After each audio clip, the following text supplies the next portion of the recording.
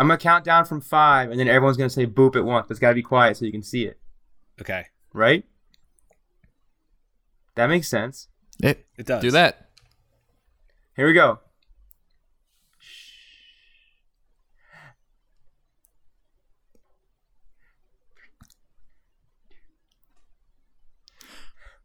Boop. Oh my God, that was so cool. War Podcast episode 41, go!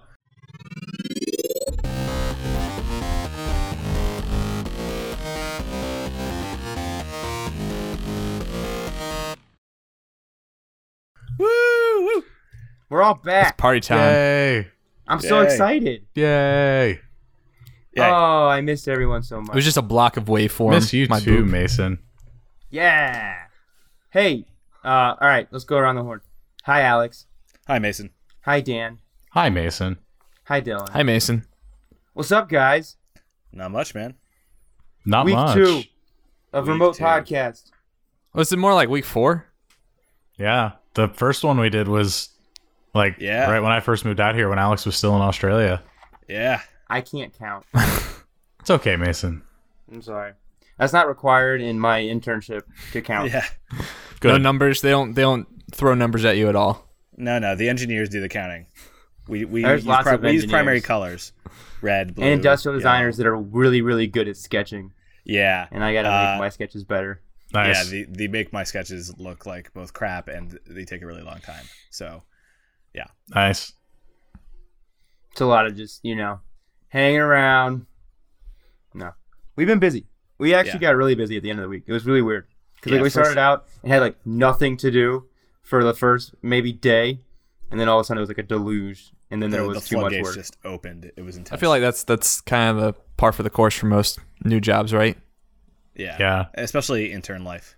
I had nothing to do for the first 2 days, and I was like, well, screw that. I can't have nothing to do. So I went and inserted went and myself masturbated on my desk. that's right. And that's what I've been doing for 3 weeks. But it's a standing desk, so I can do it standing up or sitting down. Do you It's really have a great. standing desk? Well, you push a little button and it's like, Just a masturbation desk. That's Yes. sweet. I work across from Jessica Sugarman, so I just spend the whole day just annoying her. nice. So, I don't know who that is. yeah, she's a girl who goes to Brand Center. She's an art director. Hmm. But yeah, what have you guys been up to? Dan? Dylan? No. Dead silence. Dan, go first. Okay. God. What have I been up to? So I finished up my 3rd week at Team 1, and so that's kind of been my focus. Working on stuff there. Some really cool VR stuff, some really cool UX stuff, some 360 video stuff, and just getting my feet under me. And it's a cool agency. It's a cool space. I get fruit every day at work, so that's nice. I get coffee every day at work, so that's nice. Nice. We get fruit and coffee too. Nice. I like it. I buy myself fruit and coffee, Also nice. Yeah. I like that. Yeah. and then I don't drink the coffee. Oh, that's sad. I started drinking coffee black. Yeah. There it is. I know. Because I've been the dark side. tracking all those macros and stuff, and apparently creamer's just sugar. Oh, so Oh, yeah. bad for you. Oh, yeah. I had no idea. Yeah. Oh well. I like just black, bitter, strong coffee, and I'll have 5 or 6 cups a day. It's great. I like tea with nothing in it, so I think that's carried Yeah. over to my coffee. I don't mind the bitter drink, and I like Yeah. IPAs and I like bitter beer. So Yeah. Yeah, I mean Um, the key with drinking it black is you just need to make sure that the pure it's got to be good coffee. I mean, you can't drink black Folgers because it just tastes like I was about to throw that same brand out. yeah. Speaking But it's the of best which, part of girls- waking up. Is Folgers in your cup. The And girls not who in own your this mouth. place have ground Folgers sitting in the pantry area of the apartment. Yum yum. I don't mind Folgers. So you know When what? drinks Folgers Black? is black, so Yeah. It's just it's whatever. it's all That's coffee. for my creamer time. I'm not a coffee snob. I mean, I wish I'm not a coffee snob either. I'm No, I'm saying that I'm to a cut putting you things down. into my mouth that don't taste like shit snob. Oof. Oh, okay. I'm gonna leave that one there. Oh wow. Shit. This week on the Ward Podcast, we talk about at Folgers. I'm joking, Mason. Huh? Oh, I love putting shit in my mouth. It's okay. We're in that weird German porn. Why does it have to be German? So, Dan, I know you can't talk about what you're working on. No, but I can talk about some stuff. Well, but I want to ask you so you're doing VR stuff. Yeah, and so that's what I was going to talk about. I don't know which one of us is going to get put on it. We're about to go into a VR project too. Nice. So yeah. So I mean, I can be open about the fact that like my work is all for Lexus. I can't say like specifically what a lot of the work is, but you know, Lexus is like the 800-pound gorilla at Team One. We do have a few other clients, but like Lexus is everything. And Lexus is why you exist. Lexus is why it exists. Yeah. But VR is cool because, you know, we're trying to, aside from develop, like we did do some concepting specifically for things with Lexus that I can't quite go into, but aside from that, just the overall conversation about kind of UI in VR and good VR versus bad VR, existing things in VR, where it can go, kind of investigating all of that, and then looking at the technical stuff too. You know, we did some work with Unity on Wednesday, where I can now create myself a scene and I can make it look like stuff with stuff in it. And you can go into it in VR. And you can go into it in VR, and you can go into it with an HTC Vive and pick shit up and all that kind of stuff. So I'm nice. Yeah. So that's cool. That's really cool. And just doing stuff. You know, it's interesting because so I've got my Gear VR that I use with my phone with Samsung, which is fantastic. But I don't have. It's got basic controls on the side of the headset.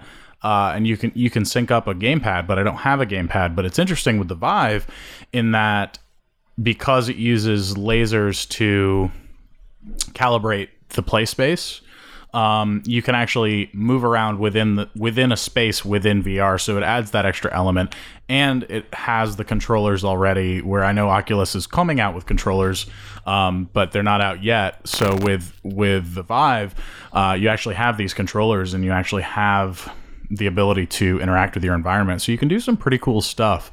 I feel like that's the fatal blow to Oculus, at least in the short term, is them not coming out with the controllers at initial release.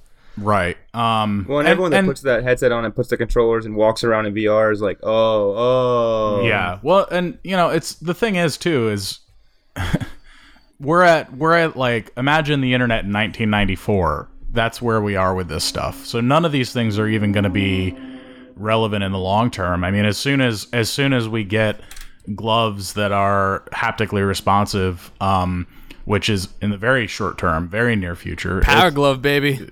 Right. You know, these controllers, regardless of system, are going to be irrelevant. But I think, like you said, Dylan, I think the knock on the Oculus right now is that they couldn't get that to market at the same time as the Vive. And so they can't get any Oculus to market right now. Yeah, except Best Buys. But I think that, you know, where that strength really lies with the Vive is that by having that fully immersive experience out of box, you know, like one thing that I recommend trying if you guys get in a Vive headset is Google Tilt Brush. And everyone says that thing's awesome. It's one of those things where it's like, it's fun and it's super simple, but it's a really cool look at kind of UI and UI that works in VR, and it just feels good. It's one of those things, you know, we talk a lot on this podcast, right, about how video games feel. I think that sentiment is kind of, we look at that in VR. I think it's tenfold because it's so immersive that I think that we really have to be looking at how it really plays out for the user, and does it feel good in every capacity, not just does it feel good in terms of that kind of crunchy feel, but it's got to also feel good in terms of the way that it works biologically with you, right? So that it doesn't make you throw up. Doesn't make you throw up. But you know, it's interesting to look at that because it's there's so many parallels, obviously, being, you know, a gamer for my entire life or 25 years of my life. My entire life. Right. Right out of the womb, just chugging away.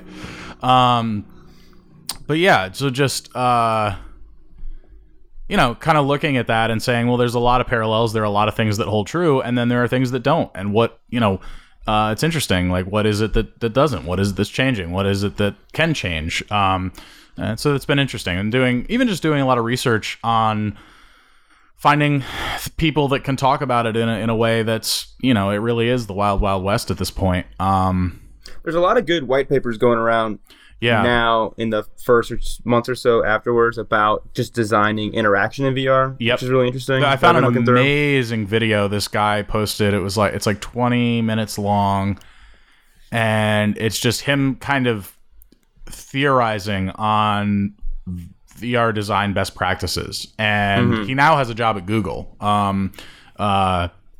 But he posted this video when he was still looking for a job, and it's really smart. I mean, he's got some good stuff going on. I can't remember his name at the moment. I have it bookmarked at work, but I can send it to you guys later this week.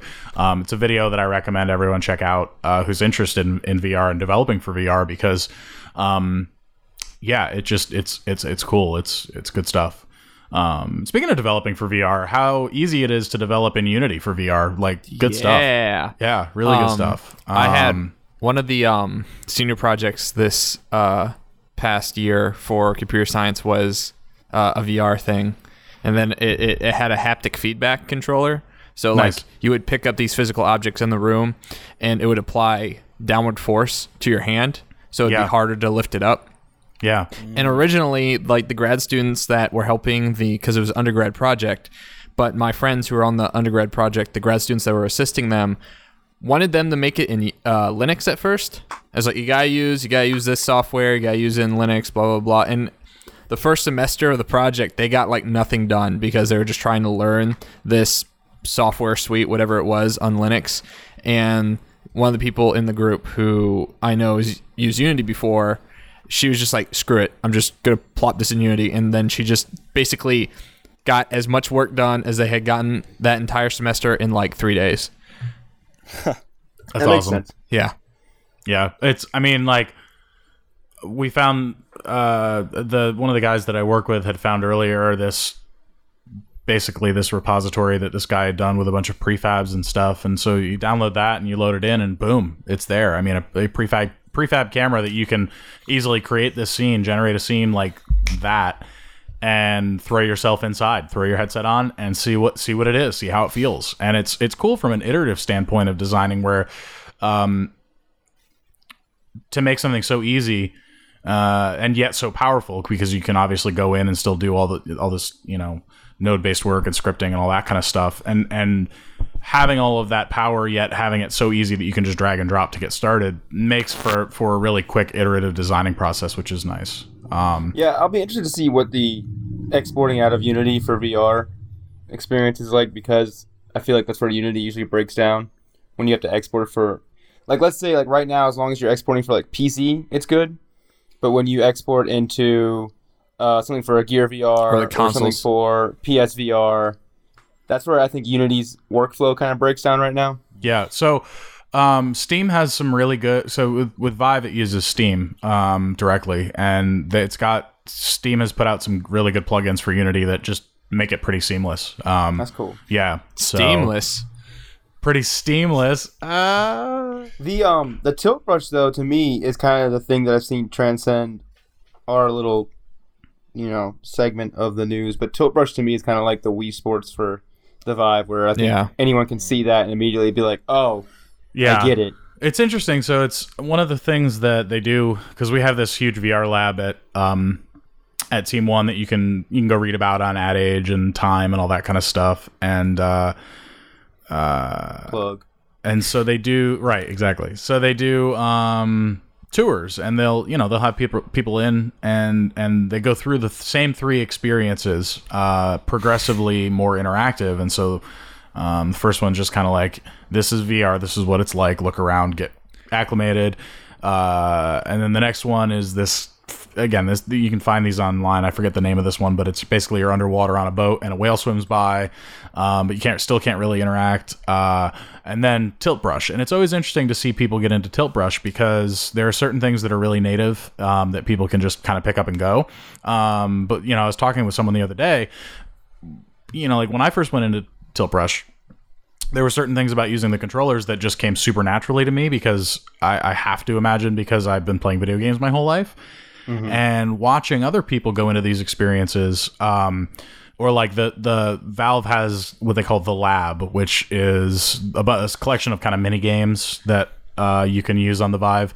That again, for me, there's a lot of things that are just supernatural. Like, okay, cool, boop boop boop, there it is. But watching other people kind of go into that, who maybe don't have that background, it takes them a little while. There's a bit of a learning curve. And so I think that's an interesting aspect of VR as well that we need to be looking at, where Tilt Brush, I think, is a good example, like you said, Mason, of people kind of being able to jump in and feel quote unquote natural.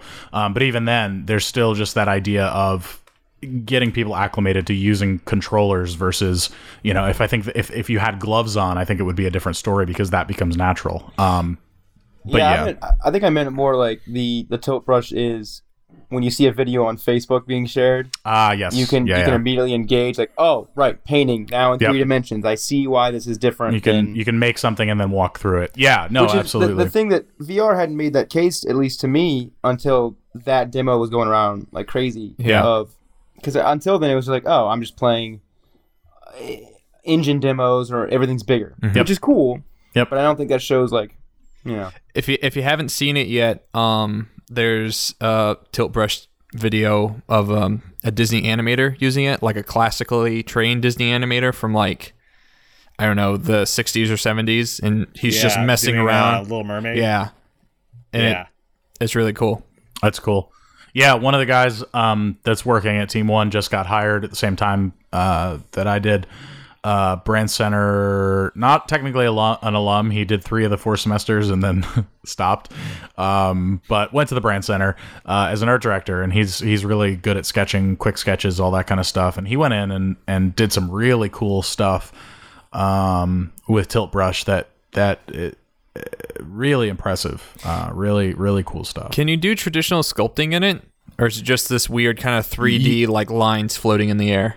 It's kind of like the 3D lines floating in the air, but there are different brushes that you can use, and they have different properties. And so if you can envision the space, you can walk around the space. And so it's like you're painting on a 3D canvas. So it is very much like sculpture if you want it to be. Right. You can make it where it's like, okay, building but it would be more additive than sculpture rather than, with sculpture, it's like, hey, take this piece of marble or clay and work into it to pull the forms out of it. This would be start with nothing and add piece by piece, building on until you have that sculpture. But it is still very much kind of more like paper mache than like modeling. That's a good analogy for paper mache. Yeah. There's a lot of layering and stuff like that. Exactly.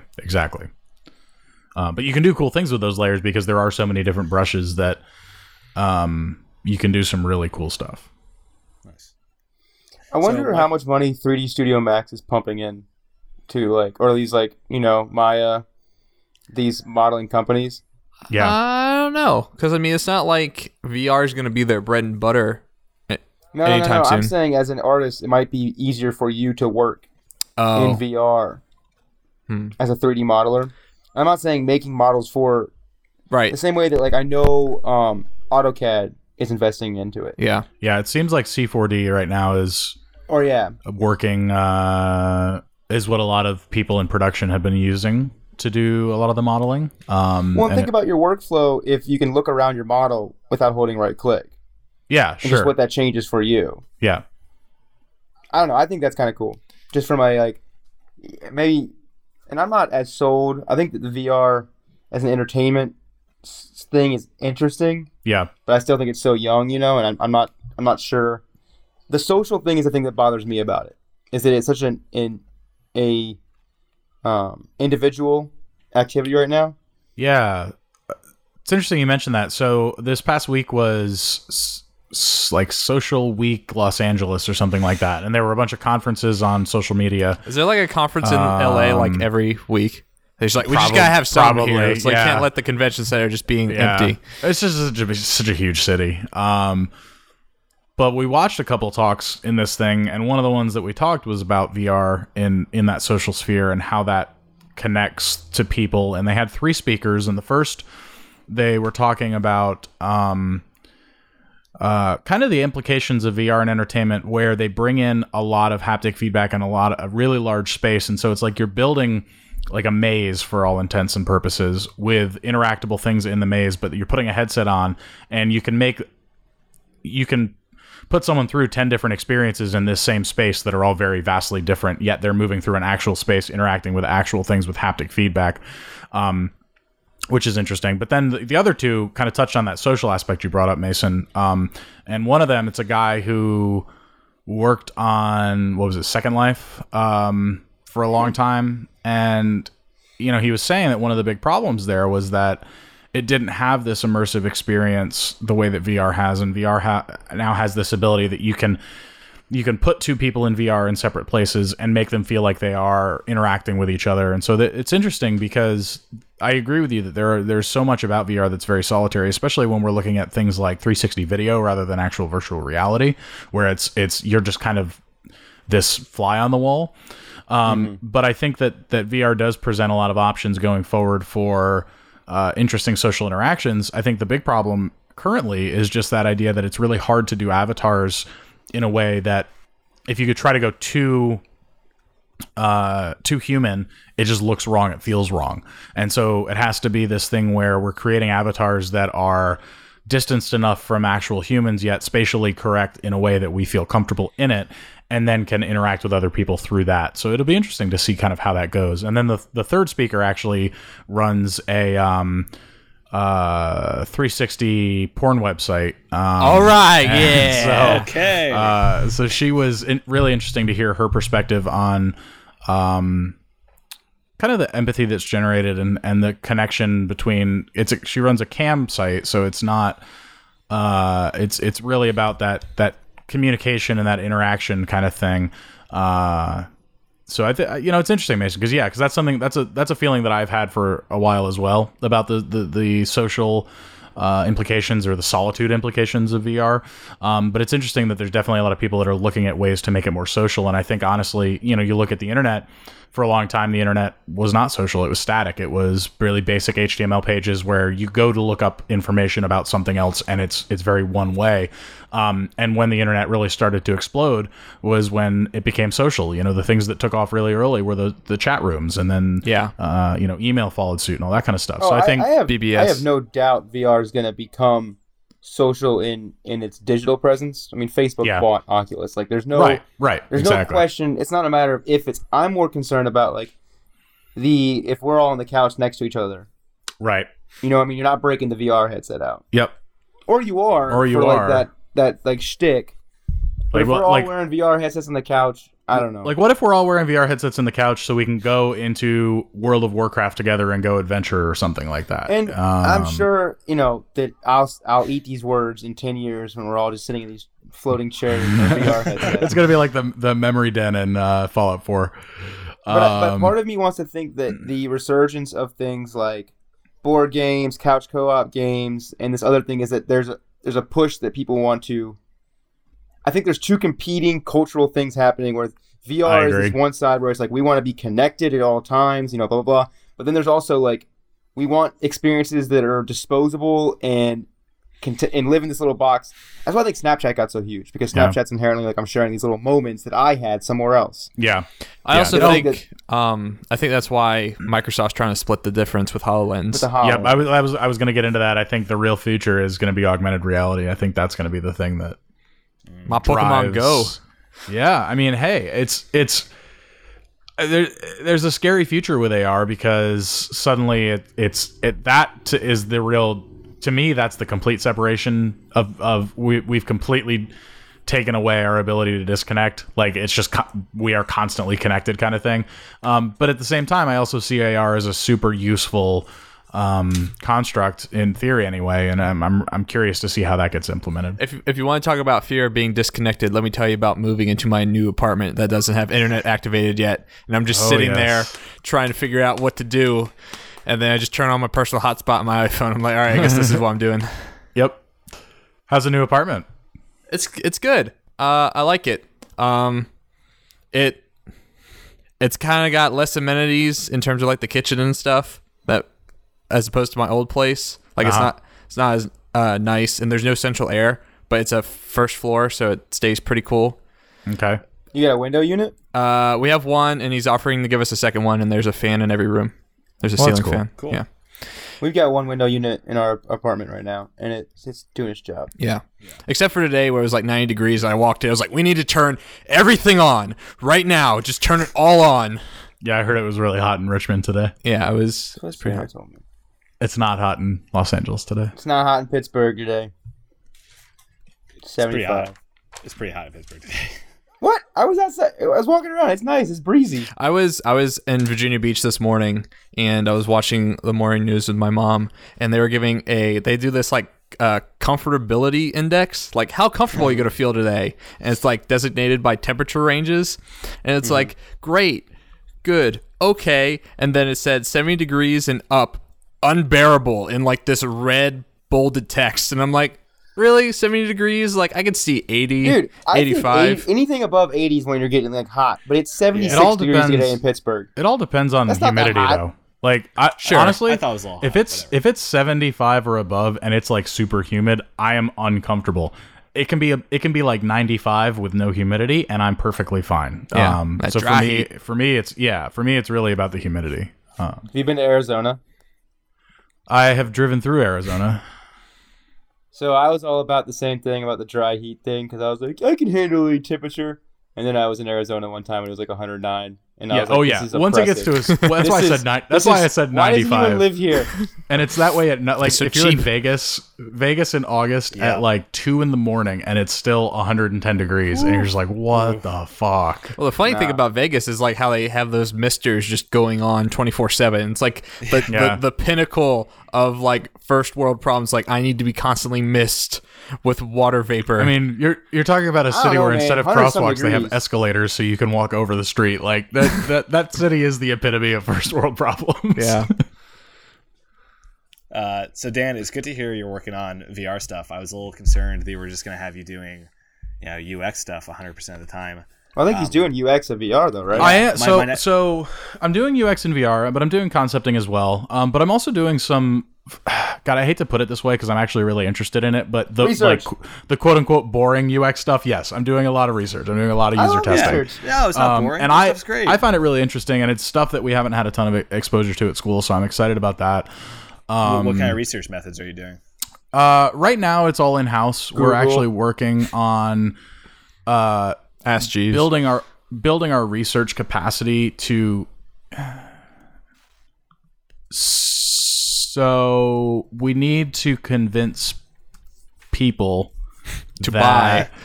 it's Nice. worth investing in doing research so that we can develop better products. But that's kind of what we're working on right now. So, Cool. You know the hardest thing about all that stuff is, at least from where I've worked before, and I think that's going to be a problem here too, is like documentation, like how you manage it internally and share that information. So that's actually one of the first projects I worked on was how I was working on how we document and present findings for research. And so that's kind of part of that program that we're developing right now, which is And cool. how do you It's cool. share knowledge throughout, Yeah, and how do you share knowledge? knowledge, and how do you share relevant knowledge to a bunch of different departments that are fairly segmented? It's a big enough agency that things are still pretty siloed and still pretty waterfall. And so trying to break past that and use it in a way that informs choices in multiple facets. It's interesting to see, and it's interesting to see the development of that kind of program and the fun. things that need to be thought about to make that successful and that sort of thing. This is how you document it. You take all that knowledge and you keep it to yourself, and then they pay you $150,000 to stay there. Right, exactly. Unfortunately, I'm not the only person observing these user tests. So. Are you and Kelly on the same team? Yeah. So That's we cool. actually, our desks are across from one another. So we've been working on a lot of stuff together. Fucking interns. And I know, right? Well, it's funny because we're not technically interns. Like there are interns, you're- and they're kind of a separate thing. But everyone in the XD department calls us interns. The Brand Center alums, who are all CTs and one copywriter and one kind of art director CT hybrid, whom we've been working with on all these other side projects, are much more like, you guys are juniors, we're treating you like juniors. And so it's interesting because it's like our creative director the other day, who is the creative director of experience design, sat down with us and was like, so yeah, no, you guys are doing great. You're involved in a lot of stuff, and you're way more capable than we thought. We didn't know coming in what you guys would be capable of, and so yeah, keep doing what you're doing. It was, I mean, because they Keep they on assume- trucking. Yeah, they didn't know if they were just getting like gophers, or if they, they didn't. I don't think they realized the extent to which we would be prepared. But one of the nice things is just kind of seeing how they approach UX and UI and XD in general. As a department, our head, our creative director, he's been doing UX and XD stuff for 20 years, and so he's really deep into it, really knowledgeable. Learn a lot from him. But it's just interesting to see that the things that we've been taught at the Brand Center, the curriculum there has actually been incredibly relevant and valid, and also the kind of the side reading, that the immersion that we've been putting ourselves through even outside of class, just in becoming Doing part of shit. that. Yeah. But also just the thought process is interesting, and it's interesting to see because there are enough Brand Center alums there to look at the Brand Center alums and see how they think, and kind of that we are being taught to think that way. And some people who went to the Brand Center do think this way, some do not. Just kind of bigger picture kind of stuff. It's interesting to see the influence. I think that it's very validating to say, hey, the money that you're spending is an investment, and it's an investment that will pay off. At least from what I'm seeing at Team One, which is nice. Oh no, I'm seeing the same thing. Yeah. Where Good. I even seen it where they just changed two people's job titles to experience design.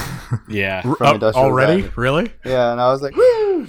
That's funny. I feel like that's the hardest thing, going to school, especially in something that's technology based, and like the school just trying to keep up with changing things. Because I feel like you guys move a lot faster than what I saw in like the computer science department. The best example of that I just heard a week or two ago is that the chair of our department had to sit down and talk to someone from some local news station who was doing a story on swatting, and he was like, "What's that?" And it's like, "Oh, it's this thing where you pretend to call." You call the SWAT team, pretend to file like something dangerous about to happen, so they raid their I think house. swatting like strength, weaknesses, opportunities, threats. Oh, no. No, this is not an episode I of was like, why Silicon don't they Valley. know that? No, but so he's like, and that's what swatting is, and the chair was like, that's not real. And we're like, yeah, it is. Oh, yeah, it is. Yeah. Well, I don't know. If I was chair of a computer science department, I don't know. Maybe that's not Maybe I the would be- strongest maybe I example, would be but reading you know what I Mashable. think? You kind of You know have what- to keep your thumb on it. Yeah, no, I think it's. I think one of the big things about the Brand Center too is that it's small enough that the students are engaged enough to help guide things. At least I feel like Yeah. with our track anyway. And I think that part of that is just being around the people. Like I don't think we would stay up on top of things as quickly as we do if it weren't for the fact that as a track or as a group of people, we are trying to stay up on these things as part of our, like, we're really driven to do that and be small enough of a group of people, 18 or 19 people, that we can kind of help influence that direction. I also think that helps that Andrew's super sympathetic to like Yes. Yeah, a lot of for like sure. if we see a thing that we're like, hey, we think we need to do this, he's like, all right, Yeah, we can work that in. exactly. Yeah, and I feel like and from the first semester to the second semester, you could really see. absolutely. We all kept talking about games, and then we did a whole thing on games. Like Right. that could not have been coincidence. Right. It's like all slapped together. It's like, look, guys. I mean, it kind of was. It was like a 1.5 lecture thing, and then a couple projects that were oriented around interaction design and games. They the Steve But Buscemi. still, it was like, It was cool. He's like, hello, fellow And- teenagers. and he also harped on documentation a lot more this semester. Yeah. Something that we were all asking for is like, we Yeah, need to that was know how to interesting. document stuff. Yep. So I think I agree. I also think that it's just super validating because like day 2, I'm just like, oh, it's all decks. Everything's a fucking deck. Oh, yeah. God. Yeah. So speaking of that, though, Peter Cowder came and talked at Team 1 for an hour on Friday. He's a Brand Center professor. Brand Center professor Yeah. who focuses on That's presenting wild. and pitching. And it was just funny because he was like, you don't always need a deck. Sometimes you don't need a deck. Sometimes that's not the best way to Oh, go. And I if you wish do he'd have a tell that deck, to a whole don't Brand put Center and anything in everyone the else. deck. Like, it's just funny because yes, everything does revolve around decks, but it's like, does it need to? No. Does it really, Well, yeah. He was telling In our us. defense, our clients print out theirs. Oh, sure. But he was talking about this one client he was working with, and it was a client-side client, but they were trying to make a pitch for some public entity or government entity or something. And they walk in, and they had a 360-page deck, and that didn't even include any of the creative. Fuck that. By the time, like 4 days later, by the time they were ready to present, it was down to like a 70-page deck. And took, instead of like 3 hours, it took an hour, and they were. Oh, I've been on teams at my old agency where we had to go in and pitch 220-page decks. That's insane and unnecessary and unhelpful. No, well, probably. But you get these RFPs from companies, and they say in your presentation we want you to outline, and their RFP is 55 pages long, Sure. and that's working for the government. Like that's just Well, brutal. yeah. Like we had to go through and talk about like here's our tech security, here's our internal security, here's our like stuff they wanted you to cover in the deck that could have been handed out in a packet. Right. Should make a But website. also, I wasn't making the decisions, so I just went in and I was like, this is website stuff. This is how you build a WordPress site. There you go. There is no security. Good luck. Dude. No, there's always security. Thanks, It's Mason important. Mason Snowden. End-to-end encryption. That's cool though. Yeah, I agree. I think that,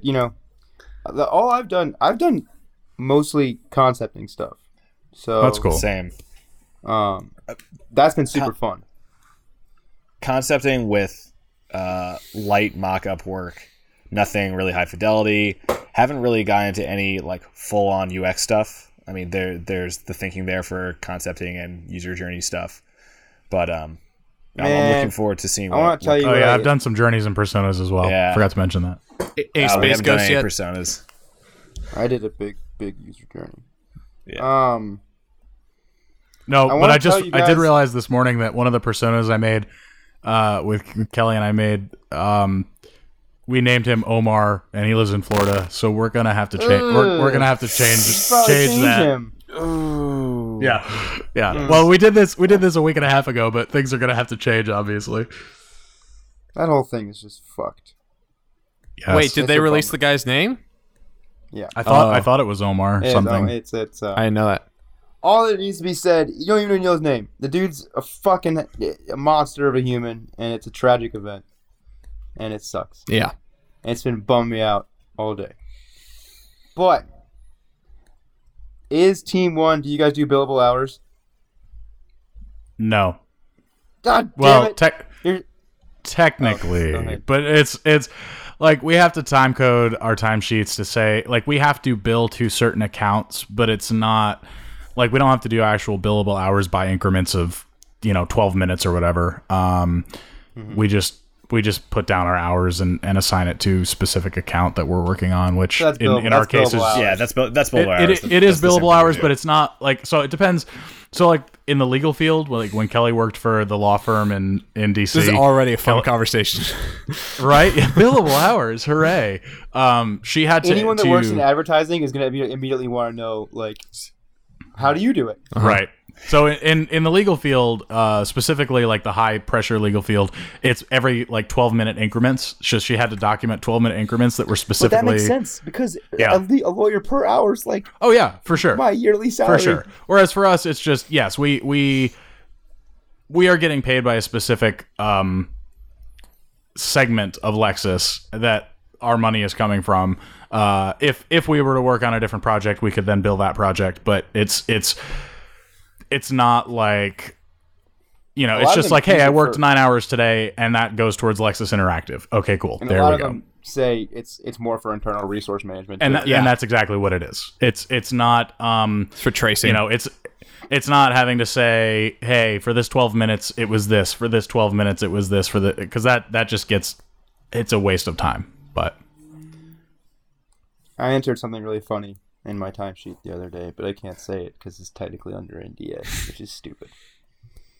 But it was funny, and I'll tell you about it afterwards. I'm laughing. I'm laughing on the inside, Mason. I'm excited for how you guys are going to dance around your NDA stuff all summer. Man, and years and years ago, when I decided I didn't want to pursue a career in the government, one of my reasons was I wanted to be able to talk about my job and have a life. Oh, Alex, you have no problem talking about. I'm just kidding. Fuck you. That was the one slip I've had, and that's it. I'll make you sign an NDA about this podcast. It's all redacted. It's just like an hour-long bleep. It's just since it's not fun to talk about what you can't talk about. Yeah. And I 100% agree with that. What have you guys been playing? I played some Lego Jurassic World. Nice. Awesome. And that was a lot of fun because I heard that game's really good. I love the Lego games. And I hate the UI. Delightful. I hate the UI in the Lego games. Yeah. This one's better. I will say I noticed that this one gives more appropriate feedback to know kind of like I don't know what it is about the UI that you specifically don't like, but one of the things I don't like in past games is that they don't make it particularly clear when you need to use, you know how the different characters will have different skills, and this particular game they make it a lot clearer how you specifically accomplish things early on.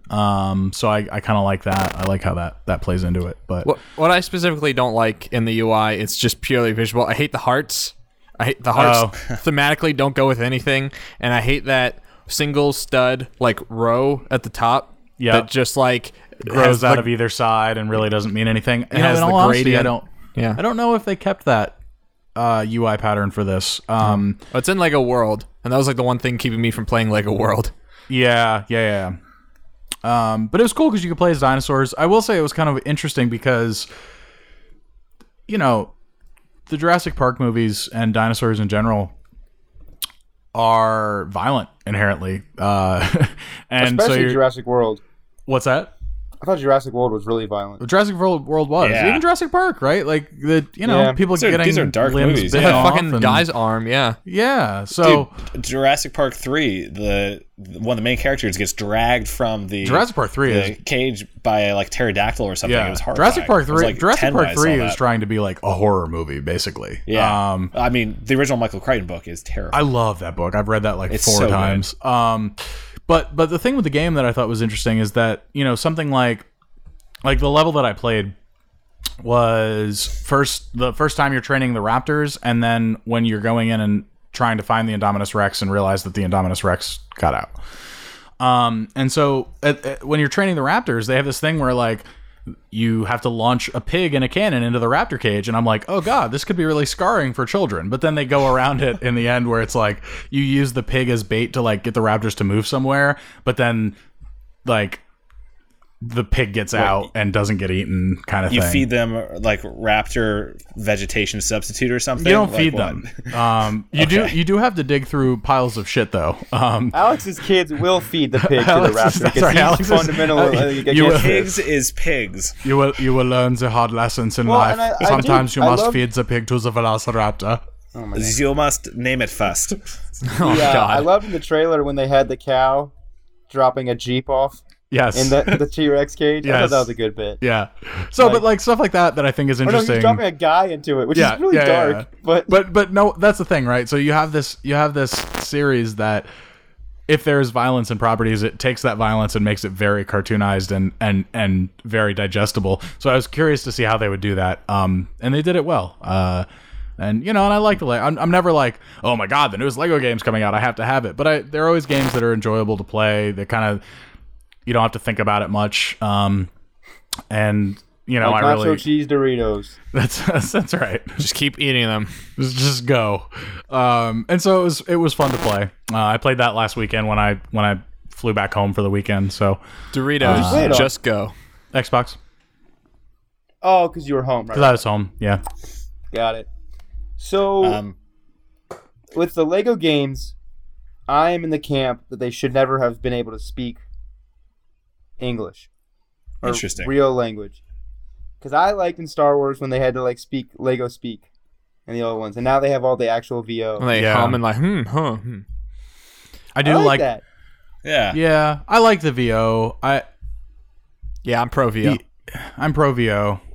But I get what you're saying, Mason. I get where you're coming from. I think it depends on the property for me. Like if I were to take a Lego game that were a little more like loosely based on a story, or not based on a narrative at all, I would totally be all about just noises and gibberish. But I think that if you're going to make something that really is supposed to be a faithful representation of an existing narrative, I think it helps to have that kind of stuff. And my favorite Lego game of all time has VO. That being Lego Island. So Exactly. You know, I don't even know where I stand on this issue. But I'm just completely full of there's shit. no VO in Lego Racers though. No. And Lego Racers is dope as hell, though. Yeah. You know, there's God, no. that game I will say there's looks no. like I don't garbage now. think there's VO in the Lego Indiana Jones stuff. I can't remember. The second one I thought was the first one to have VO. I thought it was- or it might have been Lego Marvel. I thought it was Lord of the Rings was the first one. You might be right. Because Yeah. it was like all directly cut from the movie. And so That's they like- had to really work hard in making these scenes make sense. Yeah, it's like the Lego Movie game. The Lego game of the Lego Movie has all the movie of VO the and game has of the actual movie. cutscenes and stuff like that. But I think the Indiana Jones one does not have VO, and actually that's one of my favorites. I love that one. So Everyone says that one's really good. it is really good. I thought it was really hard. It is really hard. It's hard to find all this stuff, but like they go through all three movies, and you can play as a lot of the characters. And as someone who just, you know, those movies are dogma for me. Don't you mean all four movies? No, it's all three movies, Dylan. I don't know. You know, I don't know if they ever Dylan, you would. came out with a Crystal Skull They version, did. but The second game had Crystal Skull stuff. well, then I'm talking about the first one that had the original three movies that were worth seeing and worth watching, and I we're don't not. know. I kind of liked the Crystal Skull. Well, The movie? Yeah, I thought it was kind of like it was written like a novel. well, Is this also where you admit sometimes that you like enjoyed True Detective Season 2? I'm just kidding. That was Dylan's sometimes you argument like for liking True sometimes you Detective like Season 2. having sex with random people as well, but then No, you realize in dude. the morning that your crotch is burning and you made a terrible mistake. So I got furious as soon as the fucking lead line fridge thing happened. Yes, And I was the like, fridge- this is fucking And the That was- Gophers. And I fucking will say- Shia LaBeouf swinging from trees. yeah, I like the Shia LaBeouf in that monkeys. I like the diner scene. Diner scene's cool. So there were times I went to see that movie at midnight the night it came out. I finished work. And I I walked saw over to the Pixels. theater, and I have seen Pixels in theater. But no, I went and saw Crystal Skull right when it came out. And there were moments where it did my heart good to see Indy on the big screen again. But by and large, that movie is just a flaming dumpster fire. Just I saw that movie in the first row of the theater. So compound the quality of Nice. the movie with craning your neck for Nice. however long that movie is for 2 Nice. hours. nice. So, I have nothing positive to say about that movie. I have hopes for Indy 5, but Even though it's the same writer, that scares me. It scares me that the same person who wrote Crystal Skull is going to be writing this next one. But the thing is, the person who wrote Batman vs Superman also wrote The Dark Knight. So I think there are so That's many other true. variables that go into making films that like Zack Snyder it was or George Lucas. or George Lucas, right? Oh, I think it'll be. It's you know, I'm just sick of people making new stuff from old stuff. Yeah.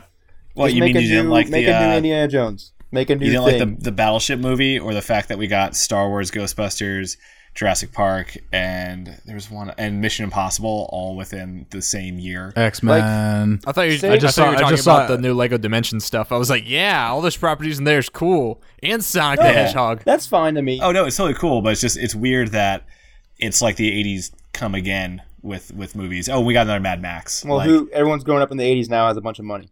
Yeah, true. And by the by, all these movies are awesome. You know what I will It's say, just- like with Mad Max, at weird least not getting it stuff. was the original director who did all the original Mad Max. Like it Oh, really yeah. is just a continuation. I think I'm more accepting of something like that. Although to be Yeah. fair, so was Crystal Skull. Like it was Steven Spielberg and it was George Lucas. So it's like I think that was just them failing. I'm not like upset. I mean, it's easy to like shit on like, oh, it's just everyone's recreating stuff. Like Star Wars was one of my favorite movies last year. I'm part of the problem. Yeah. But But that being said, I really liked Looper. And I know a lot of people have problems Yeah. with Looper, but I just liked that it was I liked Looper. in one movie. Meh. Yeah, that's who doesn't like Looper. But in one movie, they created this world that I was like 100% on board with. And Yeah. Yeah. The stuff he's doing in the car with the little quarter, just how that adds so much to the world. That was cool. Yeah. And, Well, it's like, and, I think Oh, man. Interstellar the same way, where it's just like Yep. it's this new world. I think It's a I know new- you guys have talked about this, so I don't want to beat a dead horse, but like Overwatch is a really good example of. Oh, we're gonna talk about Overwatch. Oh, We're okay. gonna talk All right. about Well, there you Overwatch. go. Just Here, use Dishonored as an example. okay. Well, I was just. Oh my god, yes. I was just talking about how Overwatch is an example of a place bringing out a brand new IP that feels like a fully fleshed out, realized world. But And it's refreshing. Totally. It's just so everything about Overwatch is just like a nice cold splash to the face. I went to see. Of That what? could have gone so Yeah. weird. Water. Water. Just Just water, water. Dylan. Ah, it's like a Refreshing, it's like getting, cool you know, water. of a golden shower of just So- wonderful. So I went to see. Design. I wasn't went to thinking see urine. Justice reigns from above. X-Men Apocalypse yesterday, and I think that's probably the best example of this just kind of an exhausted IP that they're just not trying. They're just trying to make money, and it just it was sad because the whole time I'm watching it, just going, man, I just really want to go watch X-Men First Class again, because First Class is such a good movie, and that was how that was how you take an existing IP and make it new and fresh again. And this was just an excuse for a bunch of CGI. Yeah. It was not compelling narrative. It was not. There just wasn't much of anything about it that added anything to that existing story and universe. That's such a shame because there are so many characters in there that have hundreds and hundreds of comics and stories behind them to make them compelling. Yeah. And the star talent in there was phenomenal. Oh, I it's and the performances were good, for sure. And it was, but again, I think why I say that I wanted to go back and watch First Class is that those same performances, those same performers, gave life to those characters in a great way in that film. That then, because the crappy writing and the really poor, just kind of, just I don't know, it was just like, hey, let's just like you can tell when a Marvel movie has someone like Kevin Feige behind it, like pushing it, trying to make everything perfect and true to the source material, and something from Sony or Fox just doesn't feel the same way. Yeah. And that being said, there are X2 and X-Men First Class, especially, of all of the X-Men X-Men movies. 2 is dope. Yeah, they are fantastic films that do that existing IP beyond well, just really well. And this was just a case of it just felt like a money grab. I don't know. Wait, is Darwin from X-Men First Class the same actor that plays the Falcon? Anthony Mackie? No, he wasn't in X-Men First Class. This guy looks like Anthony Mackie. Darwin? Yeah, who's Darwin? Oh, I see who you're talking about. Yeah, he died midway through the movie. He's from Richmond. No, it's not the same guy, but they do look similar. I thought you were talking about my dog. No. My dog. My dog. Guys, it's E3 this week, and stuff is already coming out today. Oh shit! The EA press conference is going on right now. Oh, is that happening right now? Yeah, and Bethesda's tonight. Oh, man. So today we've already gotten stuff that makes me happy. Injustice 2 gameplay and some screenshots from Telltale's Batman game. Man, which just those looks, Batman screens. oh my Oh god. man, I gotta look that so up right cool. now. All right. Yeah, it looks cool. It's very comic booky. It looks like a Telltale Batman game. There's no other way of putting it. It's funny that a Telltale Batman game would look like a Telltale Batman game. What a surprise. But the way with Injustice words. 2 gameplay looks beautiful and exciting. They've got a bunch of atypical characters in there. Oh wow, that does look really good. Yeah. Yeah, you're looking at Telltale. Sorry, right looking now? at the Batman Telltale. Yeah, that looks really good. I know Mason was talking about before about how he heard that they've upgraded their engine or done some tech work behind the scenes. They were apparently creating a new engine for this. And, I mean, it looks like it's paying off because it still has that kind of like hard line, kind of cel-shaded look to it that you saw in like Tales from the Borderlands and like Walking Dead, but it looks a lot better. Yeah, if they can take that same kind of art style, illustration style, and make it fluid and clean, I think that would be fantastic. If this game Troy lags Baker as Bruce Wayne. That's the best part. Yeah. That's so funny. I thought that was interesting because there's a Two-Face in that game too, and Troy Baker did Two-Face in the Arkham series. No, he did. He did the Joker too. He did Joker as well. Once No, he did after both. Mark Hamill left. He did. Oh my god. In Rocksteady, he did Two-Face. Two-Face. In Not the other studio. in Arkham Origins, he did Joker. Yeah, he also did a bunch of other minor villains too. I mean, Nolan North, come again. He should just voice He everyone was in also that. Jason Todd and Red Hood. Yeah. By the way, Speaking of those are the same characters. Speaking of Batman and voiceovers, I actually started Yes, they are. Yeah, watching. Red Hood is Jason Todd. whatever. Got it. Spoilers. There's too many. Do not- There's too many. I thought Come at me. Jason Todd was. Which Jason's the other Robin? There is Okay, no so other Jason. Jason Todd's the second Robin. So here is Jason Todd as Robin. Very shortly, he's the second Robin. Joker kills him. He comes back. All right. I got enough of this. This is And fucking. he's Red Hood, and it's a whole thing. He's also Hush. Yeah, it's some stuff, and he's also not Hush, but he's Hush too. I think Hush is Yeah. cool. Huh? In terms of Batman villains I know nothing about, I think Hush is cool. Hush is so cool, and he's cool when you learn more about him too. He's just a cool character. Hush. Did Dan leave? Where'd Dan go? I'm here. Dan, there you Oh, are. your video. I'm getting some pretty serious static in my headphones from you guys. I had that last week. Okay. So I tried. I was seeing if me blocking out my video would help, but it didn't. So Do you want to know what helped me? This is stupid. I unplugged my headset and plugged it back in. let me try that. I'm running through an audio interface though for my audios Oh, so I don't know. in and out, so that may not. Dylan, I'm apologizing in advance because there's some weird stuff going on with my mic. That's okay. I can't tell what's picking up. This is digital. I'm hearing digital noise. You're So gonna slice this is. and dice this podcast. I don't think it's going to come up in the recording. Slice and dice. I think this is an issue with Google Hangouts. Just what I'm getting from hearing. So Anyway, I'm really excited to see new Dishonored, new Mass Effect. The trailer for Dishonored leaked. Yeah. I saw it earlier today. Oh, did it? Okay, I'll check it out. It's sweet. Looks like Dishonored. Sweet. Is Andromeda going to be touched on I don't this know. E3?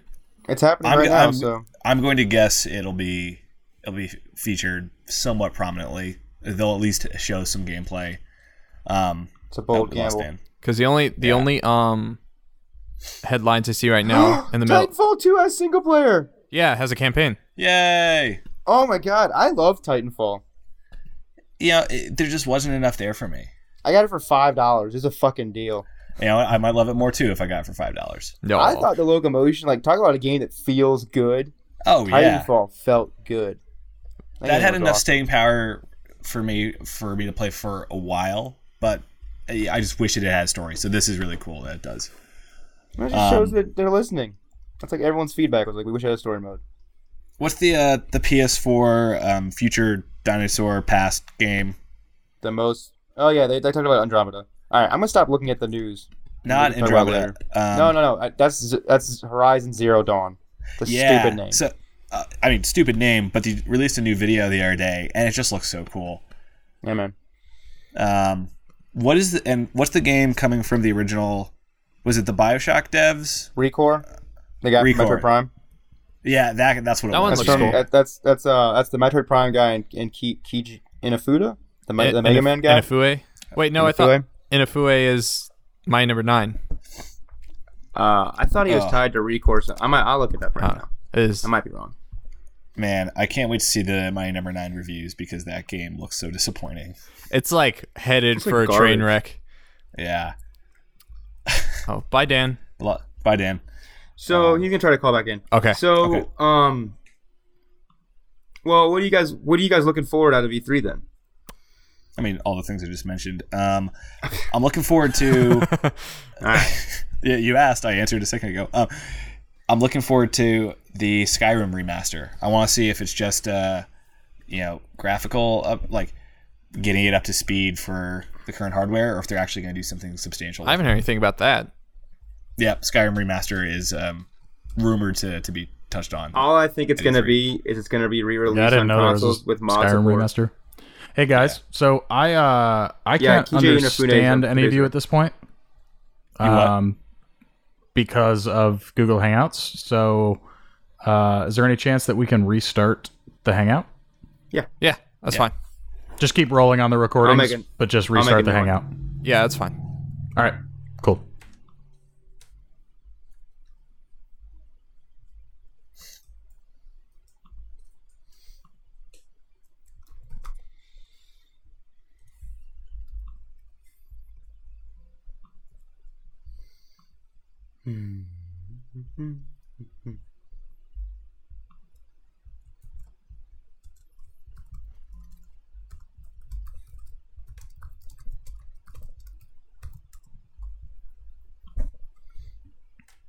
Hello. What up? Not much. Sometimes, Alex, I ask questions that aren't just for you. By the way, that was more for Dylan and Dan. Okay. And we're back. And I didn't mean it like that. I was asking. I wasn't like neglecting what you said. I was asking Dylan what he wanted to know from E3, and then Dan. Word. Oh, okay. Not that I wasn't. I want to hear what Alex says too, but Alex said that he just said it. So. Yeah, Keiji Inafune is the producer. Oh, that's cool. Yeah. So that game looks interesting. It has like a unique art style and setting to it. Its art style does remind me a lot of Metroid Prime. So I'd give it a look-see. Oh yeah, Inafune is the producer on Mighty Number 9 as well. Oh, he's it's directed by Koji Yamada. So sure, that guy. Stand back. I don't see his beautiful face. No. Do you want to just keep going? We'll give him one more second. Okay. He didn't see the thing on Facebook yet. There he is. Yeah. I can hear you now. Awesome. All right, we back. And we're back. My timestamp says 1:03:15. Okay. In case you want that, so Yeah, we can recover. and I ended up having to stop recording and close Logic and reopen it as well. So you're gonna have to throw those two guys together. But That's fine. Well, so we were talking about stuff that you guys are either looking forward out of E3 or stuff you're that you want to see or you're excited to see. I'm excited to see whatever the fuck this new Legend of Zelda is, because this is the only thing they're rocking that's at E3. No, they said they're bringing a little more. But well, what else is a little more? Like Pokemon Sun and Moon? Pokemon Sun and Moon, Monster Hunter Generations. They said they're going to have a little more, but it is, you're right, the focus is Zelda. But they come out and they said that we're going to have more than Zelda last week. All right. Well, they're just going to have to come out swinging because they're like, hey, no, NX. Yeah. Hey, no. I have a feeling that I think that the Zelda is going to look amazing and great, but people are going to be disappointed by Nintendo's presence because of course. Just that. And they don't have they don't have a physical presence. Huh? Nope. Neither does EA. Right. So, I don't know. I think EA could, I don't know. I think EA's poised to show a lot of cool stuff because they have a lot in the chamber with Titanfall 2, Mass Effect, the Battlefield 1. The other Star Wars. I think there's a lot that I think EA is about to make that heel turn, hopefully, where they start making stuff that people care about again. Because some of my favorite games are made by EA. No more kayfabe. Who's kayfabe? It's a wrestling term because you said heel turn. Oh. The heel. Mason, we might get a chance to see whatever the rumored sequel is to Republic Commando. That'd be really cool. I'd be excited about that. That'd be like a hey, one more thing kind of thing. Is that the Visceral? And they'd be like, what? What's up? Is that the Visceral Games thing? I think so. Because who else do they have working on Star Wars besides Amy Hennig? Yeah, but who's her team? Like, what developer is that? She's in like a narrative team that works for like all of EA apparently, and they workshop and write stories, which is kind of cool. We have this new game called Star Wars 1717. Star Charted. And they just roll out that same footage from 2 or 3 E3s ago. That looks sweet. That was so cool. That was going to be the Boba Fett game. I'm really excited for Boba new Fett. Mass Effect because Mass Effect 1 through 3 is like my favorite thing to ever happen in video games. So, By the way, the Twitter feed for E3 2016 right now is hilarious. There's some weird stuff in it. Screenshots of a horse exploding on a battlefield, and it's apparently the first horse death of E3 2016. Oh God, dude, I think Battlefield 1 looks dope. So Oh, I'm hell gonna get yeah. behind some exploding horses. I'm gonna put C4 on the horse butt. have it run out. There should be a screen on the E3 show floor that just is running Neverending Story on loop. Hashtag Did Dan heart. lag out, or is he just sitting No, that I'm- still? Oh my I'm here. god. You Wait, Mason. stoic motherfucker. Mason, Overwatch question for you. Is it possible to place Junkrat's mine on another player No, I tried doing that because I thought it'd be cool to like do it with to like Tracer? yeah, and then have her be like a bomb. But you can place it on that's a little fucked up when you thing. think about it. But the other day I was playing Overwatch and I did the thing where you trigger Diva's ultimate as you hit shift Yep. to make it a homing, like not a homing, but a rocket that you aim into a group of people. Yeah. So good. Dan and Dylan, Diva's special is to self-destruct her mech, and you can launch the thing before And you its self-destruct. splash I've damage seen is that. insane. Nice. It's a huge It's a radius. very, very big Titanfall influence right there. Oh, it's so cool. Guys, I can't stop playing Overwatch. In terms of like suicide bombing things, did you ever do the thing in Halo where you would just have one of your teammates be running into a room that you just knew was a suicide attempt, and you just stick him with a grenade and just let him run in Yeah. Yes. and take care of No. business? Oh yeah, That's We pretty did cool. all that stuff. I was really big into Halo when it was on PC, because that was before I got Xbox Live, and that's how I got my gaming fix online. Let me tell you about Halo 1 on PC and my friend and I hanging out at his house, and he is modding the Halo 1, so he is on like one of the multiplayer maps, and he has the sniper rifle and gives it unlimited ammo, automatic firing capabilities, and it shoots warthogs. So he pulls the trigger. It takes like a couple seconds, then a warthog just appears on the map, and then it launches at the speed of a sniper bullet just across the Oh, map. no. That's awesome. That's so good. The fuck. Shit. How did that not cripple that PC? Oh, it did. Oh, the frame Okay. rate dropped. So my Halo 1 PC thing was that we figured out in my high school how to get to the share drive that every computer is networked to. Oh, no. So then I just installed the Halo 1 demo, the multiplayer demo, onto the share drive so that anyone on any computer in the school could boot the Halo multiplayer beta or whatever, Halo, whatever, demo, and you could play single player PC. That's pretty good. I mean, multiplayer PC. We did that with Wolfenstein, and would come to the library on Sundays to have LAN parties. At your school university? No, in high school. Oh. You went to high school on Sundays? To play Wolfenstein, fuck yeah, I did. I got in trouble for doing that though. Like the student resource officer sat me down and he was like, "You can't do that." The And tech I'm guy like- was in on it, and he played with us. It was great. Oh, I was like, I don't know.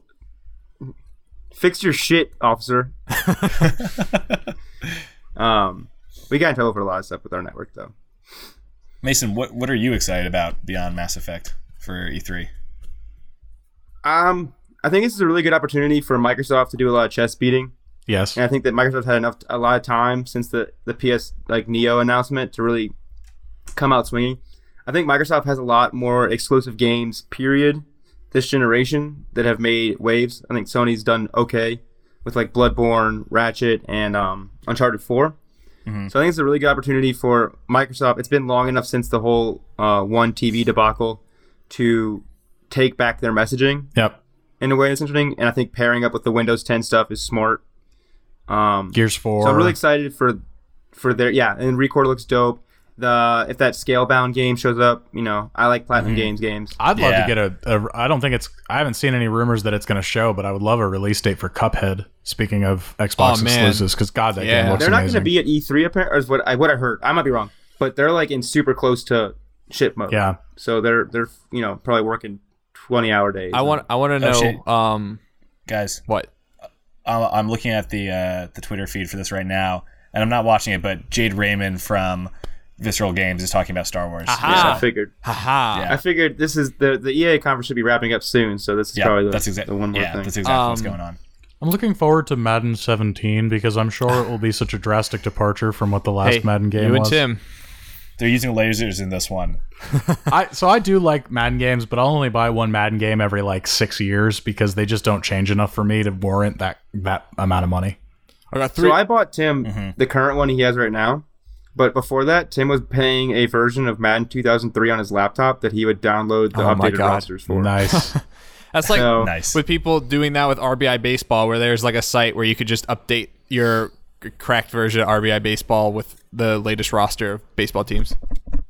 People really like the dynasty mode and stuff, so I don't know. Maybe that's why they buy it. But the end game for Madden is going to be there's no longer Madden Year. You just Madden subscription. Madden's free, and you subscribe to it. Yeah. For $2 a month or whatever. Mm-hmm. Jeez, come on, EA. They pay for big head mode. Two other EA highlights. Top post here is if only EA announced Star Wars 1313, and Mass Effect was a no-show.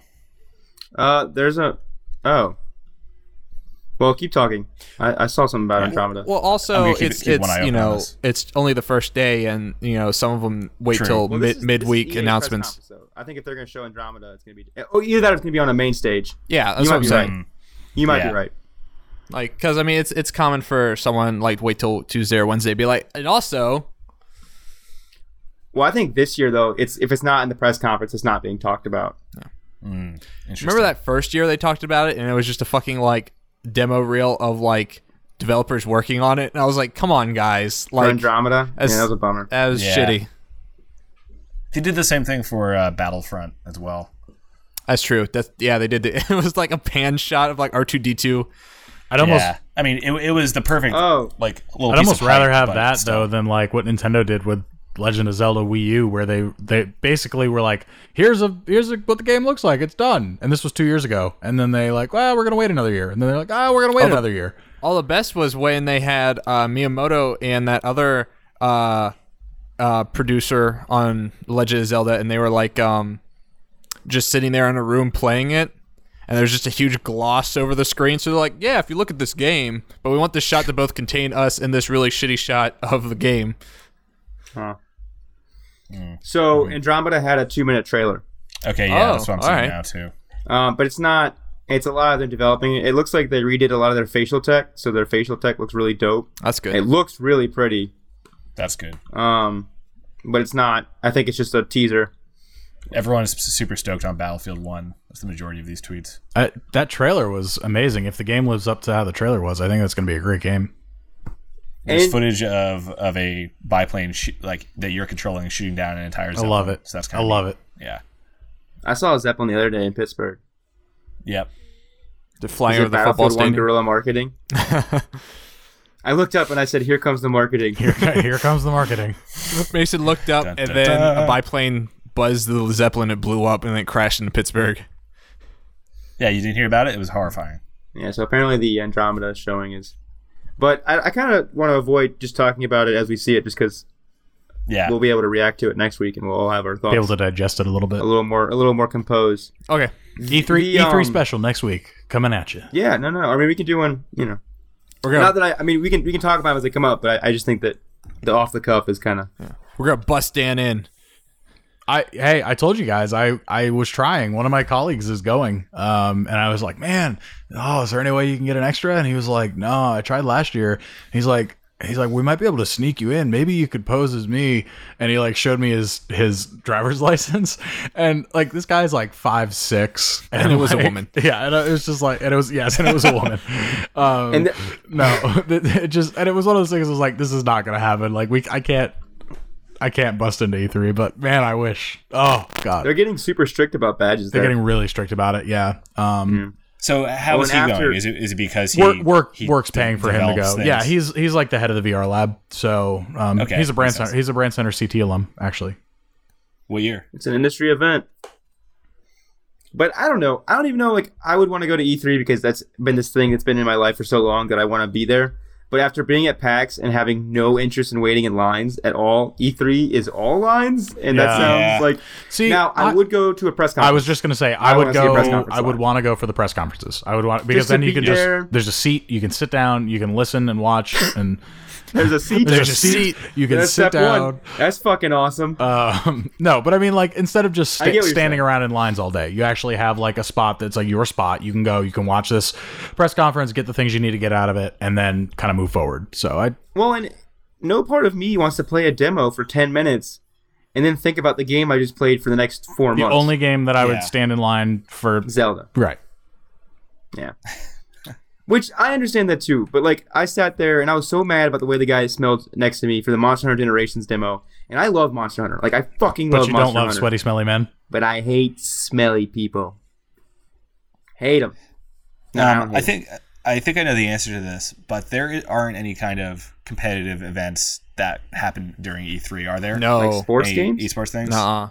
But apparently, I mean, it'd be kind of cool if they did that at the same time. You could go see a press conference, then watch some kind of esports thing. I mean, but like, they have at PAX. Yeah, I don't know if that would work in a press event like that because I mean, like, there's no fandom there. It's all industry. Trade journalists. But I feel like by the time, Mason, we get a chance to get to E3, it's just gonna be like a cardboard box in the corner of LA, and it's just gonna be by like. the time we go to E3, it's gonna be a giant fucking Google Hangout, and it's just a bunch of little screens, and then like it's the EA screen, and then like someone coughs and they take over the master screen. Like, it's a terrible idea. And I think that I don't know if I'd ever.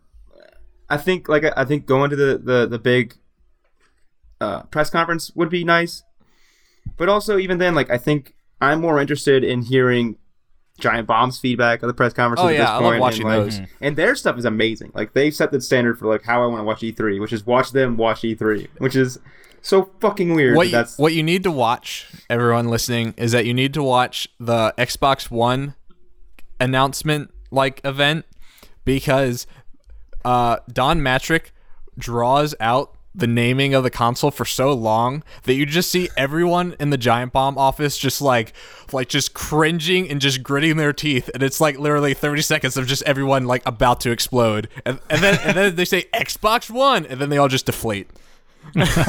Who's the best thing that's ever happened on their live stream though is when they had Phil Spencer and Jeff Gerstmann turns to him and he says, "What's it going to take for Microsoft to stop releasing broken games?"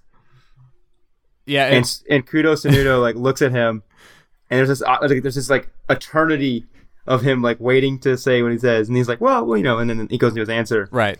But it's probably like one of the highlights I've ever seen of like that was a good question to ask the head of Xbox. But you should watch Giant Bomb's E3 content. It's the best. Also, last year the guy that ran Disney Infinity's was it marketing or what does John Vignacchi do? No, he's head of like Disney Interactive or Disney Infinity. What he was. Yeah. But there's a guy named Dave Lang that owns a studio called Iron Galaxy, and they make Killer Instinct now. They made this game called Dive Kick. They ported the Arkham Knight port. I know this story. This is a good And I guess they're having a couple drinks on air, and the John Vignacchi, who's a high up executive in Disney Interactive, tweets out Dave Lang's actual phone number to fuck with him. His personal cell phone number. His personal cell phone number. And on air, Dave Lang's like, "You fucking what?" and takes his phone, and he's like, "It's ruined." And he throws it behind him. And it's like one of the best things I've... Because I remember I was watching it, I was like, this isn't real. It was pretty cool. Because he's just looking at it just blow up. He's like, "Did you just fucking tweet my phone number?" And he's like, "Yeah." And then he's just like, "Well, my wife's not going to be able to reach me for the rest of this weekend," and just ditches the phone. He went and got another phone. He owns a studio. He can afford to go to a Verizon store. A burner. There's ways. All I'm saying is that, hey, if John Vignacchi can get away with that, then I'm good to do something stupid. Just kidding. And so, just everyone, here is Mason's phone number. Oh, yeah, you put it out there. Whatever, all our phone numbers are out there, man. Yeah. Every single one of us has signed up for some service that has sold our phone number to a list. Yes. I guarantee it. Accidentally. Unsolicited marketing. When you get a number from or when you get a call from a number that you're not familiar with the number, like how much of a discussion is it in your head of whether or not that number is like important and you should probably take the call, or just let it go to voicemail, or like take the risk that they might not leave a message? Like what? I always answer it. I always answer. Oh, really? I always don't answer it. I'm like, I usually don't. It depends on the zip code. It depends where they're calling from. But yeah. I answer and wait about a second to see if the recording immediately starts playing. Like, this is your credit loan, blah, blah, blah. And then I just hang up. I have several family members who change numbers often. So, makes it. I just got this line. Under the radar. I need you to I get wire a call me. and like I have like family in Pinckneyville and like in Des Moines. So I'm like, they're all just these, flyover spots. And I'm like, all right, I'll answer the phone call. Pinckneyville, Illinois. That's not a real place. It's a real place. They have a Dairy Queen. It's like Spotsylvania. Is that the definition of a real place? They have to have a Dairy Queen. As long as you have a Dairy Queen, then you qualify as being... They also got seats there, bud. Seats. Okay, they got everything you want. Hold on. Can you sit in these seats? Yeah, All bud. right, I'm sold. And eat Dairy Queen. Let me tell you you. Get yourself You a could put a 4G hotspot and just watch the press conference there. Dairy in Queen. the Dairy Queen in the seat. What are those things called? Not Frosties, not Slurpees. Whatever. Blizzards? Blizzards. There you go. Get yourself a Dairy Queen Blizzard and... Now, I'm gonna take my Slurpee to Dairy Queen. Oh! Fuck the man. Oh! How dare you? Do you know who I'm owns badass. Dairy Queen? Who? Warren Buffett. 7-Eleven. Of course he does. Warren Buffett He bought would. Dairy Queen like 10 years ago, and My first guess was going to be the Koch brothers, no, but that's Warren not far Buffett. off. I can imagine how that exchange went. It's like he just got denied service at a Dairy Queen one time. He's like, Oh yeah, you like that? I'll buy you. I'll be back. Now, is it a walk-in Dairy Queen or is it just the window service? Because that's like the true lap of luxury. If it's a walk-in Dairy Queen, I don't think I've ever seen one. I've only seen window service DQs. Really? What? Yeah. You are from the You- north. you- You are. You're- yeah, I that's grew a up north. in That's New a northern Jersey. thing. no, on the boardwalk. Where I'm from, you sit down at Dairy Queen after church. That's actually a thing I did. Hey, I have fond memories of Dairy Queen as a kid. Like, Dude, the dilly bars? yeah, Fuck yeah, those man. are the little like Oh my star, God. like sherbet on a stick, right? Yeah, those are good. You can have sherbet on a stick anytime. All right. Yeah, well, we had Rita's frozen yogurt and Frozen stuff. custard. I don't even Frozen custard. Custard, excuse me. Fuck yeah. your state. You can't even pump your own gas there. Jesus Christ. Rita's is actually a Pennsylvania thing, Yep. and I learned how to pump my gas in high school because I didn't go to school in New Jersey. All right, well, I guess I'll take it back. Lawyered. I keep forgetting Pittsburgh's in Pennsylvania. Mm-hmm. The only city in Pennsylvania is Philadelphia.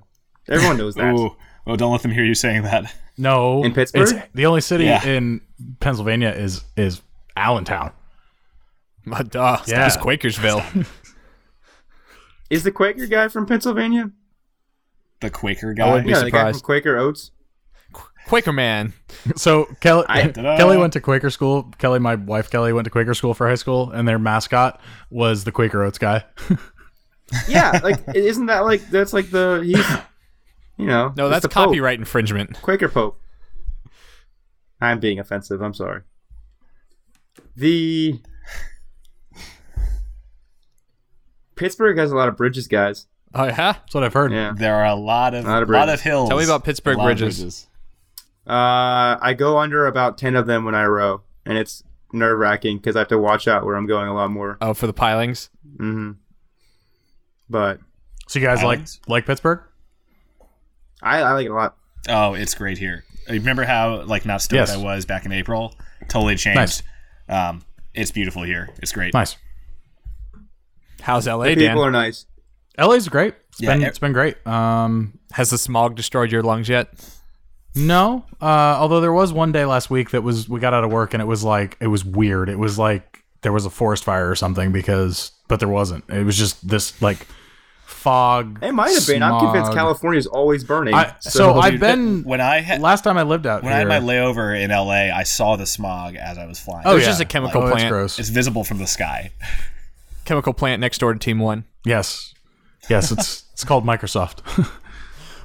No. Boom. We share a space with Microsoft, Sony, EA.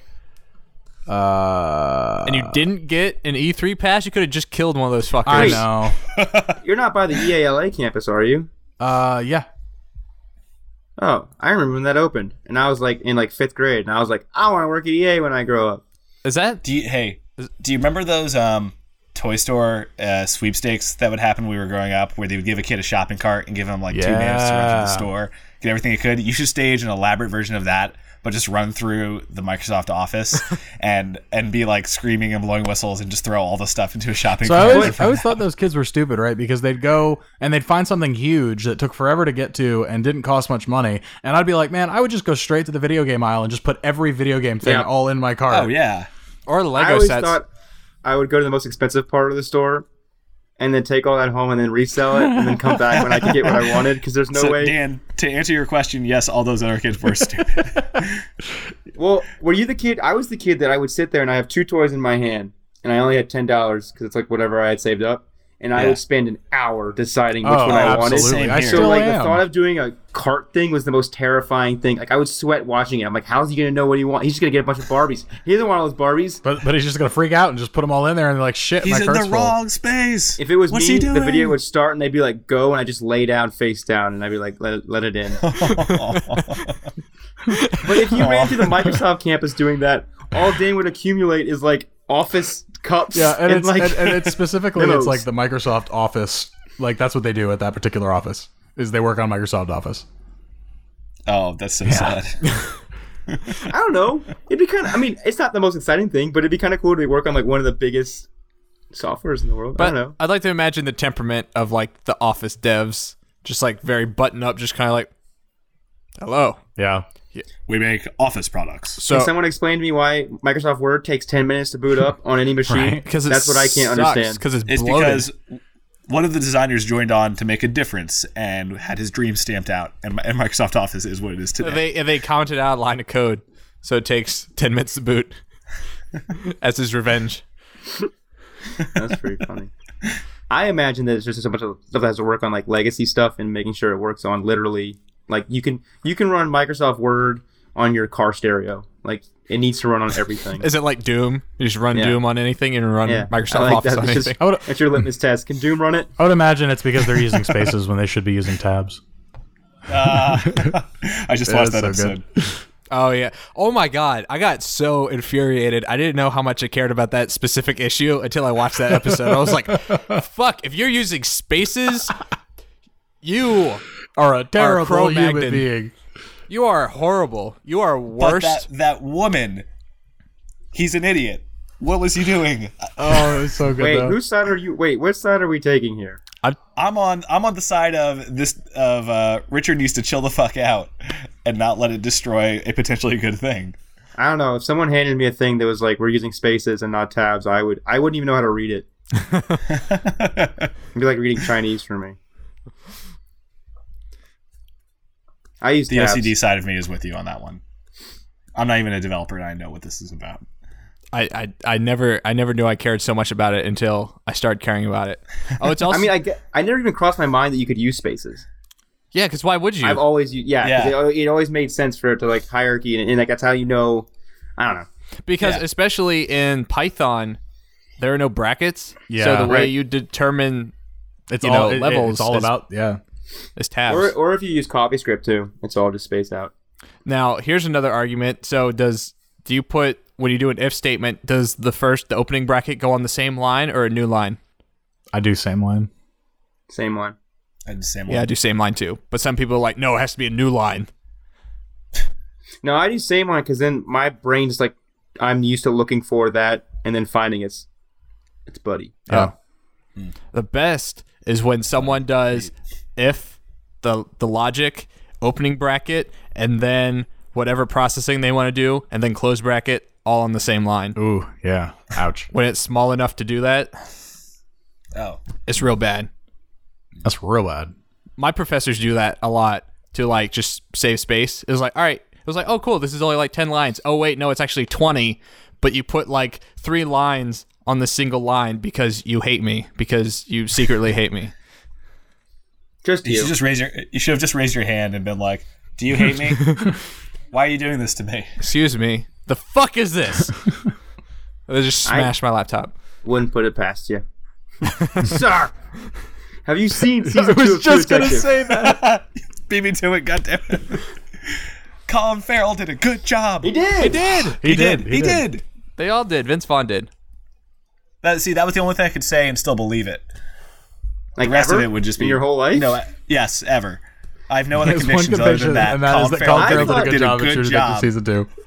I thought Vince Vaughn was like a solid 7 out of 10, but there were scenes where Vince Vaughn did really well, and other scenes where he kind of walked back to his hug it out mode. I think the writing, direction, and pacing were a solid 3 out of 10. Yeah. Guys, did you see the review I sent about the new Voltron TV show? I saw that you posted it. I haven't had a chance to read it. IGN really, really liked it. Oh, really? IGN can go fuck themselves. I never. Whoa. Wow, that's a strong feeling. Care to elaborate? No, I was just okay. Making jokes. The 5-year-old in me is super excited about the new Voltron series. I've never seen Voltron. I have no stake. I like robots. There you go. That's all you need. I like Zoids. Hey, you'll love this. Man, I remember Zoids. Yeah, Zoid was the shit, dude. Yeah. That show had really good animation at a time when everything was kind of meh. IGN's always had an entertainment wing that reviews movies and TV shows. And all I remember is I read a review where they didn't spoil the ending, and I like IGN Snapchat a lot. I think it's a really well done thing. I think they make good content sometimes. But for whatever reason, this movie review set it up so I figured the ending out by reading the review, and they didn't outright say it, but they set it all up. Which review is it? I don't remember. But ever since then, I was like, man, I don't want to read movie reviews anymore. So. Just in general, not even IGN, just across the board, burn it all down. So, if I want to know a litmus test of how a movie's doing, I'll go to Rotten Tomatoes. Yeah. And I'll read the little bites. I think Rotten Tomatoes does a good job too because they pull Slash Film. But usually, if I listen to Slash Film podcasts, and if they like a movie, they're kind of my barometer. I like the way that they all think. Yeah. And they all think very differently. So they really two of them really like Civil War, and one of them didn't like it, but it was still cool. Gotta have that dynamism. Wait, Dan, have you seen Civil War? Not yet. Oh, so go see it. It's pretty good. We were talking about Apocalypse earlier, but I think this year is probably the worst year to come out with an ensemble superhero movie because I think it's going to be hard to beat Civil War. Yeah. I think they did the best job of having this just jam-packed superhero fun fest. And right, I really, really like it, but I can also understand why people wouldn't like it. But I just think being Superman versus Batman, which is still, there's so many parallels apparently in the pacing and stuff. And then Apocalypse, which is just, there's so many superheroes in Apocalypse. Yeah. I will say with Apocalypse though, at least you're just maintaining the same universe that they didn't really introduce anybody new. They showed a few origins. They introduced Cyclops and Jean Grey, which how was Jean Grey? So I will say, how are the new kids? I love the actress who plays Sansa. I did not like her as Jean Grey. Aw, that's a shame. Is it because she married another king and then she was a total asshole for 3 seasons and then she became cool? Yeah, after she got raped that all happened in the movie. That sucks. Did you stick around for the post-credit stuff? I heard there were a couple. Yeah, cool setups. It was so in the movie. Scott and Jean are with Nightcrawler, and they are trying to bust out Mystique, Beast, and one other one. That's all the blue characters. You don't have any more. Yeah, it's all the blue characters. And they find Wolverine. They'd taken. They were trying to bust them out of this government facility, which is where they were engineering Wolverine. So the post credits, Weapon X facility. Yeah, the post credits are Weapon Plus. Spoiler warning. During the movie, they basically destroy everyone in this government facility, find Wolverine, and let him out, and he runs out into the snow. Aren't they setting up Old Man Wolverine or Old Man Logan? They showed X-23. So yeah, so at the very end of the movie, they take out his DNA and they put it in a briefcase with a bunch of other vials. And close it, and it says it's a corporation. It's X Xeon Corp or something like that. Oh, that's weird. It's supposed to be Weapon Plus. Yeah. So that I was not familiar with the references they were making. I'm not sure what they were setting up exactly. But yeah, I think it's the new Batman movie. Yeah. I did like the sequence in the movie. They said Wayne they did Enterprises some on cool it. background on Magneto. That he kind of was like living in Poland, like in a cabin in the woods, and he had a wife and a daughter, and basically he like was on job at this like smelting factory, and hot molten iron was gonna pour on this guy, and so he like saved him. And then so everyone figured out it was Magneto, and then they came and like were trying to take him in, and his wife and daughter both accidentally got killed. No. And so he like flipped out and was like, "Fuck the world! I hate all of you." And so it was an interesting kind of origin story thing for Magneto. Coming from, I actually didn't see Days of Future Past. Is every X-Men movie just Magneto's fucking origin story then? Basically, it's well, they tie them all together. Holocaust. It's the they tie it together. So, they actually go to Auschwitz in this movie. No, dude, dope. Magneto sequences in almost every X-Men movie are awesome. Whether it's X-Men 2, well, because you got Fassbender and Ian guy. McKellen are the two actors playing him. Like, come on, yeah. I love the scene. Go ahead. Go ahead. When he's going and looking for the guys that are the former Nazis, and he pulls his tooth out. Yeah, with the in Mexico, in first class with a knife. That's so cool. Yeah. Dude, First Class is probably my favorite X-Men movie, though. First Class is so good. Oh, it's so good. That's so good. Hey, guys, speaking of Batman movies, early reactions are out to Suicide Squad, and while they're mixed, they're generally positive. And one of the highlights is that apparently it completely redeems the cinematic version of Batman, makes him cool again, and it's been compared to Batman the Animated Series. Which I started watching again 2 days ago. Solid. It's so good. It's so good. It's so good. Oh yeah. It's it's good. It's good. Good. So good. It's all good. Have you been playing any games? Bad. Before we started recording, I played like 30 minutes of Witcher. Witcher? That's all. Where are you at? That's all I've had time for. I'm still looking for Dandelion. I just started the quest where you help. Yeah, I'm helping what's his face, Dykstra, with his money problems. You like Dykstra? And I like him. I mean, I don't. He's a obviously they have a past together. I don't know anything about like what their previous run-ins. I know he broke his ankle, but beyond that, they're both from the north. Oh, okay. And Roach. Have you met Roach yet? The horse? No. Vernon Roach. God damn it. Same conversation we had last week. Yeah. I fucked Dykstra over in a big way, and then it came. I didn't know where that sentence was going. Oh, no. Switcher. That's what he does. Yeah. Dude. Witcher. The Mason Witcher, I didn't even mean to do this, but like anytime a romance option, I was like, oh, Geralt's banging someone else again. Like at this point, I was like, Geralt, you're gross. Who is the sorceress that you meet early in Witcher 3? No, the blonde one. The blonde one? Fuck. I know you're talking about. Well, that's what I did. Yeah. But wait, you like her like weird little garden thing or whatever? Yeah. And then no spoilers for Dan. Yeah, because I'm gonna probably play this game as soon as I get back east. I will say, I understand, how some of these female characters. I don't like the way. I mean, I don't know that much about Triss's backstory, but I didn't get a good vibe from Triss. I like Triss. And the cleavage, going from the top of the boobs to the bottom of the boobs in her outfit, was kind of off-putting to me when you first meet her in Novigrad. And same thing with the woman whose name we can't remember. Yeah, it's a heavily sexualized. Yeah, game. her top in just about every way. She just has to stand at 3/4 positions. There's a nipple. Dude, the alternate costume is even more revealing. Oh, good. Yeah, is it just a shirt and then there's holes cut out where her nipples are? How can you be more revealing?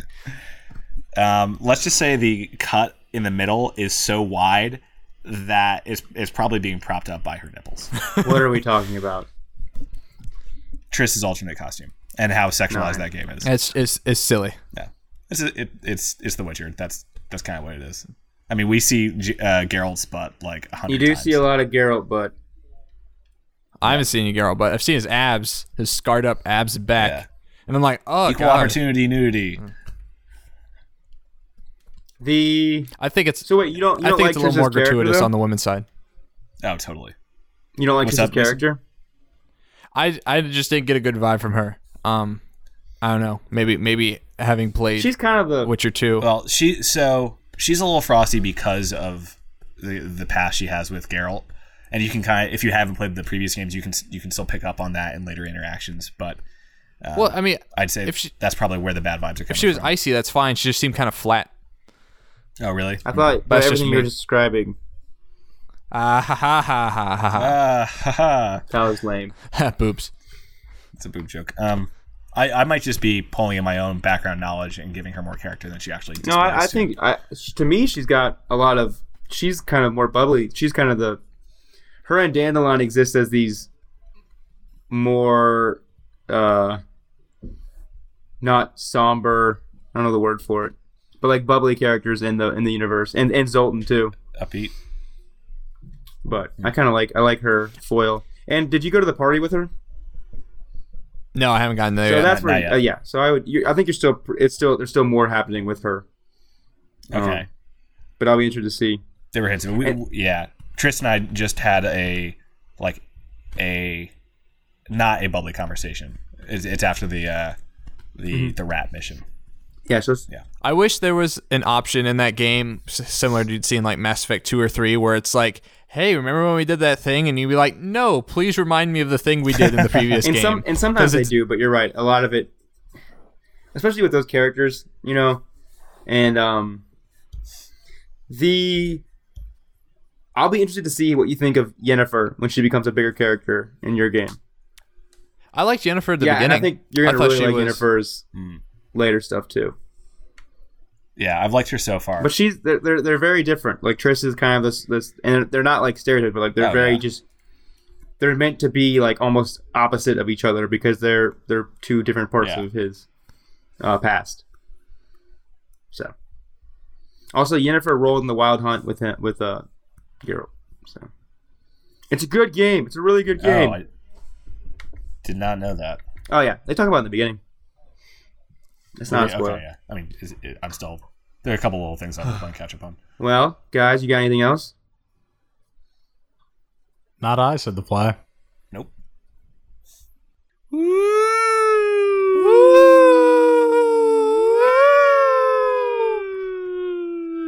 Take it away, theme song.